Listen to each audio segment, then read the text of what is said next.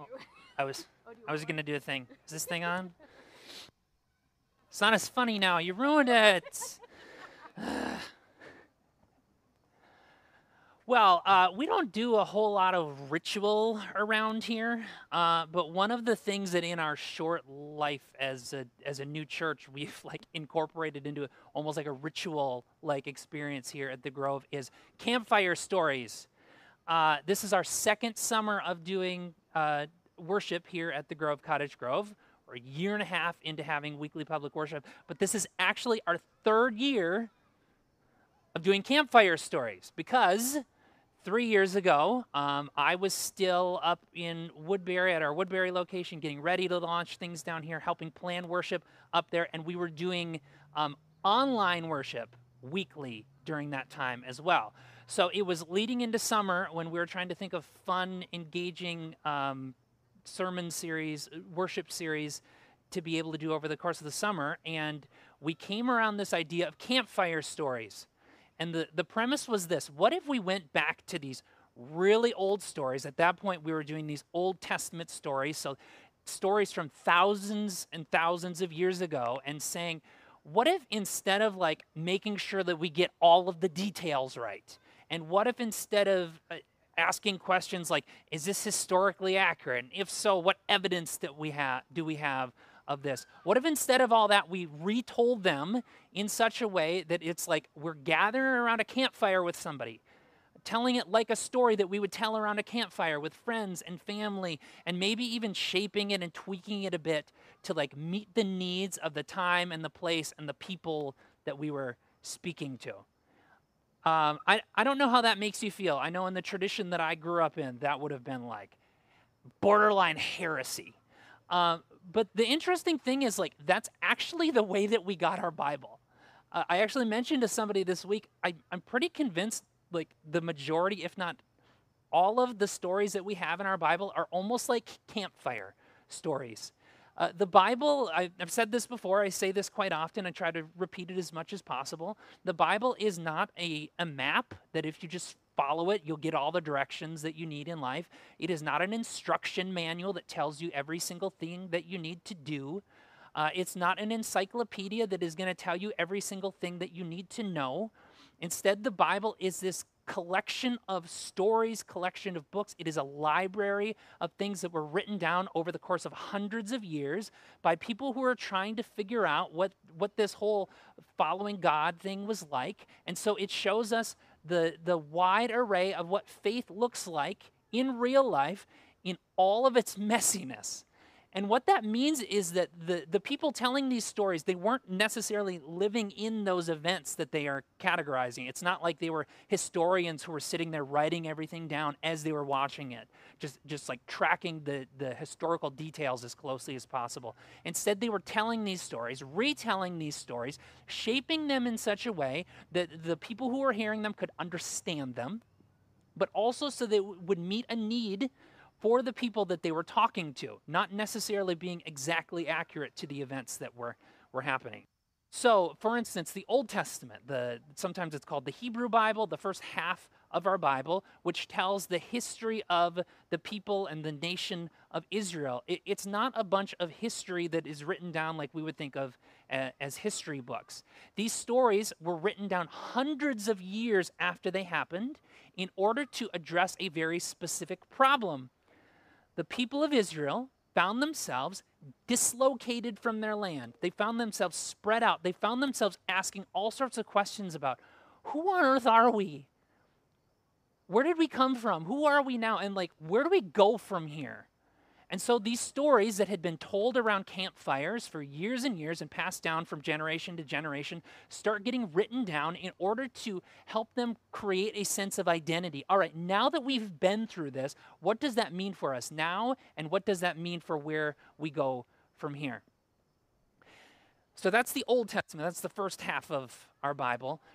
And then this Jesus guy shows up. And this Jesus guy starts talking in ways and starts saying things that challenge those stories as well, or reinterpret those stories. They reinterpret and challenge the way that, again, they understood themselves, God, and the world. And so they were faced with this, this challenge, but also this opportunity to start re-understanding themselves and God and their world differently. And Jesus himself told stories in order to kind of catalyze that. For 40 years after Jesus, there were exclusively campfire stories that were told about him. Nothing about Jesus, none of these stories were written down until 40 years after his death. So for 40 years, there was these circulating stories that we'd be told and retold around campfires, not written down and then read aloud. And again, that might feel crazy to you, but actually it was more crazy at the time to start writing things down because it meant that the stories got smaller. It meant that the stories got less expansive. It meant that the stories spoke very less to the specific needs of specific people in specific communities. So, as we go into our third iteration of this ritual that we call campfire stories, where every summer we retell these old stories. Previously, we had only done stories from the Old Testament, the first half of the Bible. Well, this summer, the next 4 weeks, we are going to be shifting into retelling stories from the New Testament, the back end of the Bible, and specifically stories that Jesus told. Not just stories about Jesus, but stories that Jesus told, which are often called parables. We got some of the answers to what a parable is from our kids up here just a few minutes ago. A parable is just a name for a story that shares like a deeper spiritual message. But it's told in such a way that people can more easily understand it and, again, speak to a very specific need in a very specific time to a very specific community. So today we are going to start with the story that Lily read for us just a few minutes ago, which is the parable of the two builders. Just to kind of set up the situation in which Jesus is telling this story, though. Jesus has been traveling around, teaching and preaching and healing. Lots and lots of people are hearing what he's done, and lots of people are starting to rally around him. So he is just in the midst of giving one of his biggest and most famous sermons, and there are thousands of people there, and they've shown up for a number of reasons. Some of them hear that he's healing and they want to be involved in that healing. Some of these people have heard like the great teachings that he has had. They want to hear some of those teachings. Some of them are hearing whispers that maybe he's this long-awaited king of Israel and they want to get close to that. Some people are even reaching out and trying to touch him, like in order to get the power, grasp onto his power, literally to grasp onto his power. And it's in this moment, in this teaching, that Jesus is starting to say things like, blessed are the weak, blessed are people who mourn, woe to those who are powerful, woe to those who have it all put together, love your enemies, pray for those who curse you. Again, these really popular, really well-known things. And Jesus is watching the thousands of people around him and watching how they respond to him and watching what they do when he gets done teaching these things. And then he delivers this message. This is from Luke 6, verses 46 through 49. He's saying to the crowds that have heard him say all of these things, "Why do you call me Lord, Lord, and don't do what I tell you? Everyone who comes to me and listens to my words and puts them into practice, I will show you what he is like. He is like a man building a house who dug down deep and laid the foundation on bedrock. When a flood came, the river burst against the house, but could not shake it because it had been well built. But the person who hears and does not put my words into practice is like a man who built a house on the ground without a foundation. When the river burst against that house, it collapsed immediately and was utterly destroyed." The nice thing about many of these parables, these stories that Jesus tells, is he often explains what they mean. Like immediately after telling it or in the midst of telling them, he says, this is what I mean by telling this story. The unfortunate thing is that does not always make like following what he says any easier. He says essentially here, I have told you thousands of people, I have told you a bunch of things. I'm curious what you're going to do with them. Because if you're not going to take them seriously, if you're not going to actually listen to what I have to say, you might as well not listen to them at all. You might as well not be here. If you're going to say Lord, which means someone who like makes the decisions for your life, maybe you should allow the things that I say to actually decide how you live. Because if not, then like what on earth, what are we doing here? If you do these things, if you follow like the teachings that I have laid out, you're going to have a solid foundation when, not if, but when disaster strikes. And if you don't, you're going to be in for a rude awakening. It's your choice.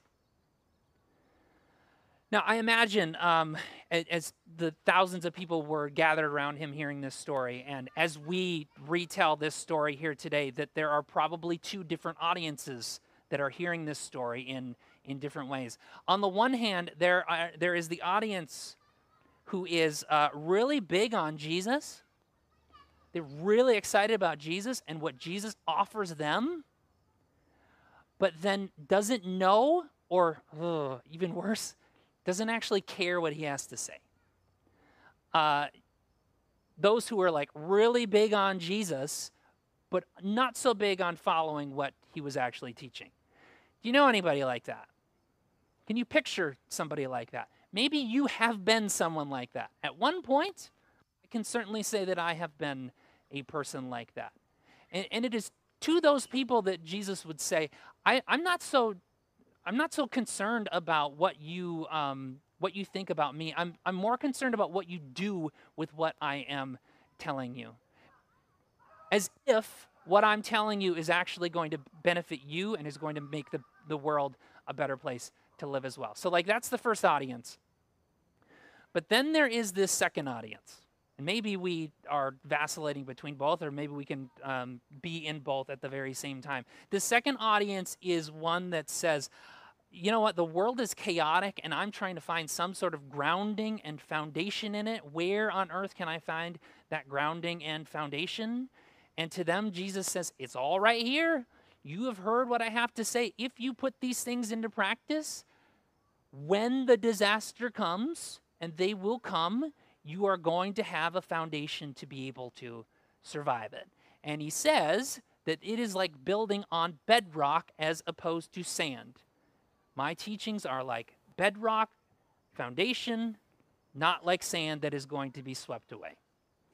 Now, I'm going to say a second thing that could easily be taken as, I don't know about heretical, but might make you feel a little bit uncomfortable.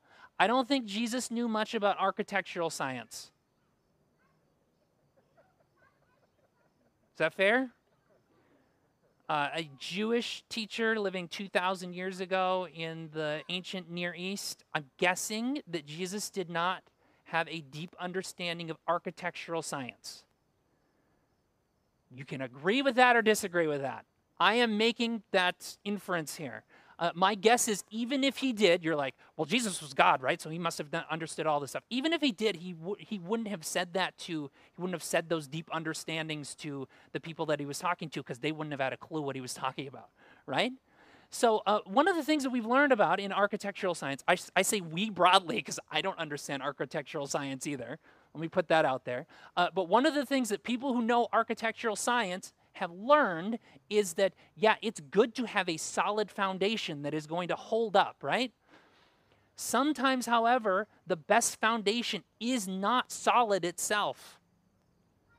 Often, the best foundation actually has some give and take with it and can flex when those disasters come. Obviously, the best example of this is in Japan. Japan is well known for having like devastating earthquakes, right? It used to be the case that these earthquakes would come and they would have this huge destruction. Well, at some point, the authorities in Japan realized, you know, an earthquake is a natural thing. We can't control it. They come when we live in a place like this. What we can control is our human response to it, our political response to it that can limit the amount of damage. And so what they did is they looked at the architectural science and said, maybe it's not good to have a foundation that is completely rock solid.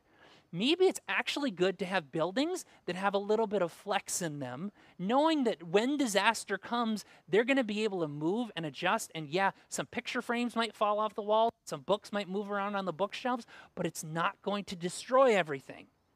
So now in Japan, it is required that these tall buildings, every few stories, have to have these things that are almost like on your car that adjust as the building moves and sways.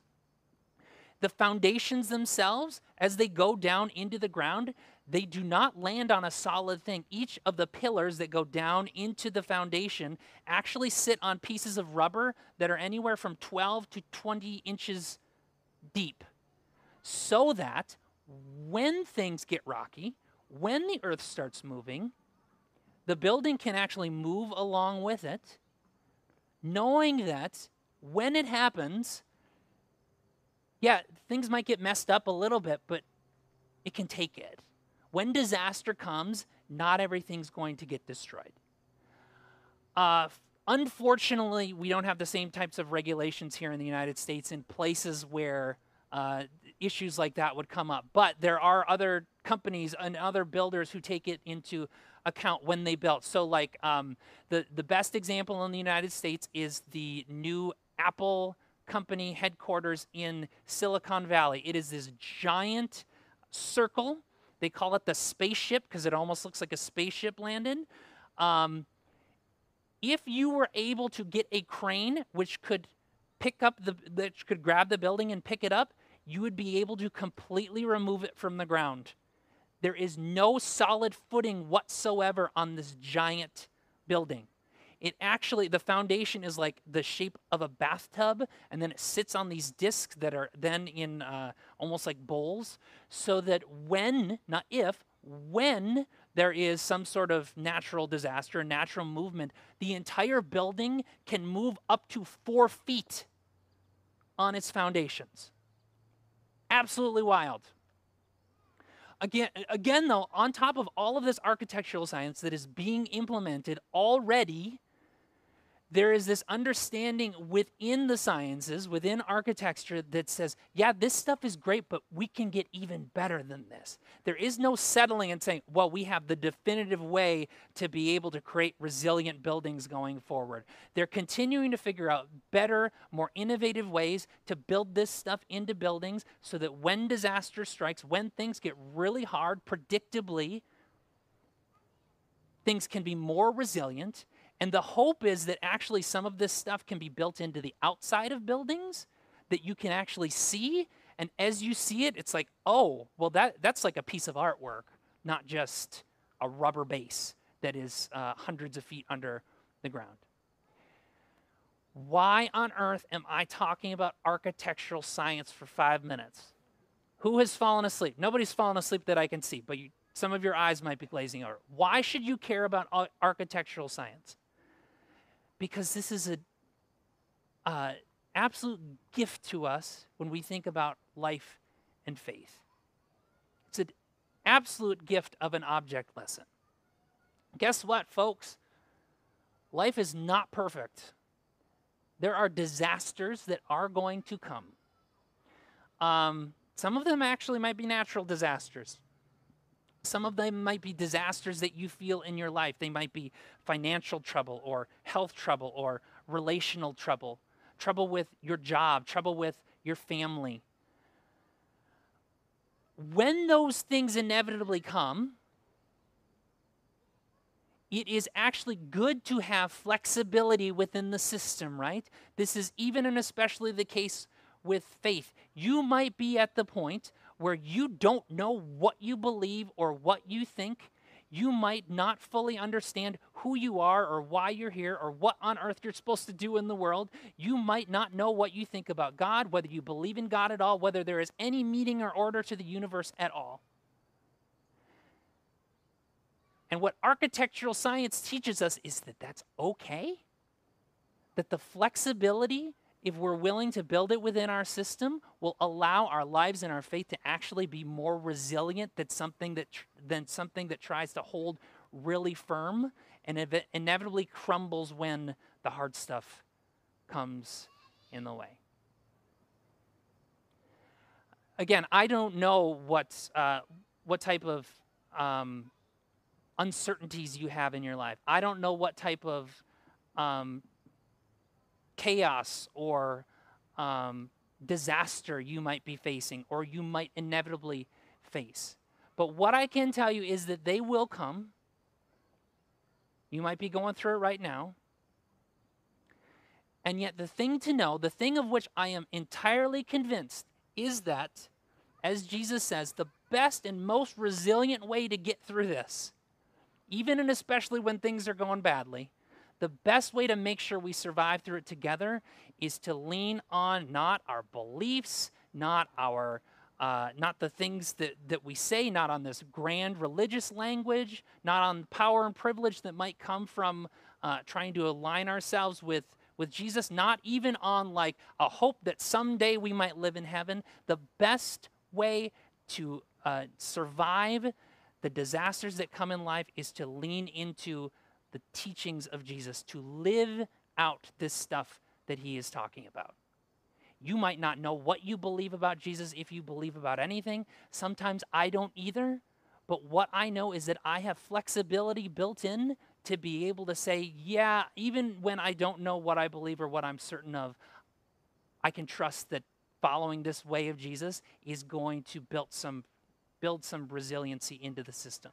So as we go about our everyday lives, as we try to navigate the difficulties, the chaos, the disasters, the very real disasters of life, may we lean into things like caring for the lowly, like loving our neighbor, like extending grace and mercy, like holding on to our judgment. You might even say, may we continue to grow goodness. May that be so.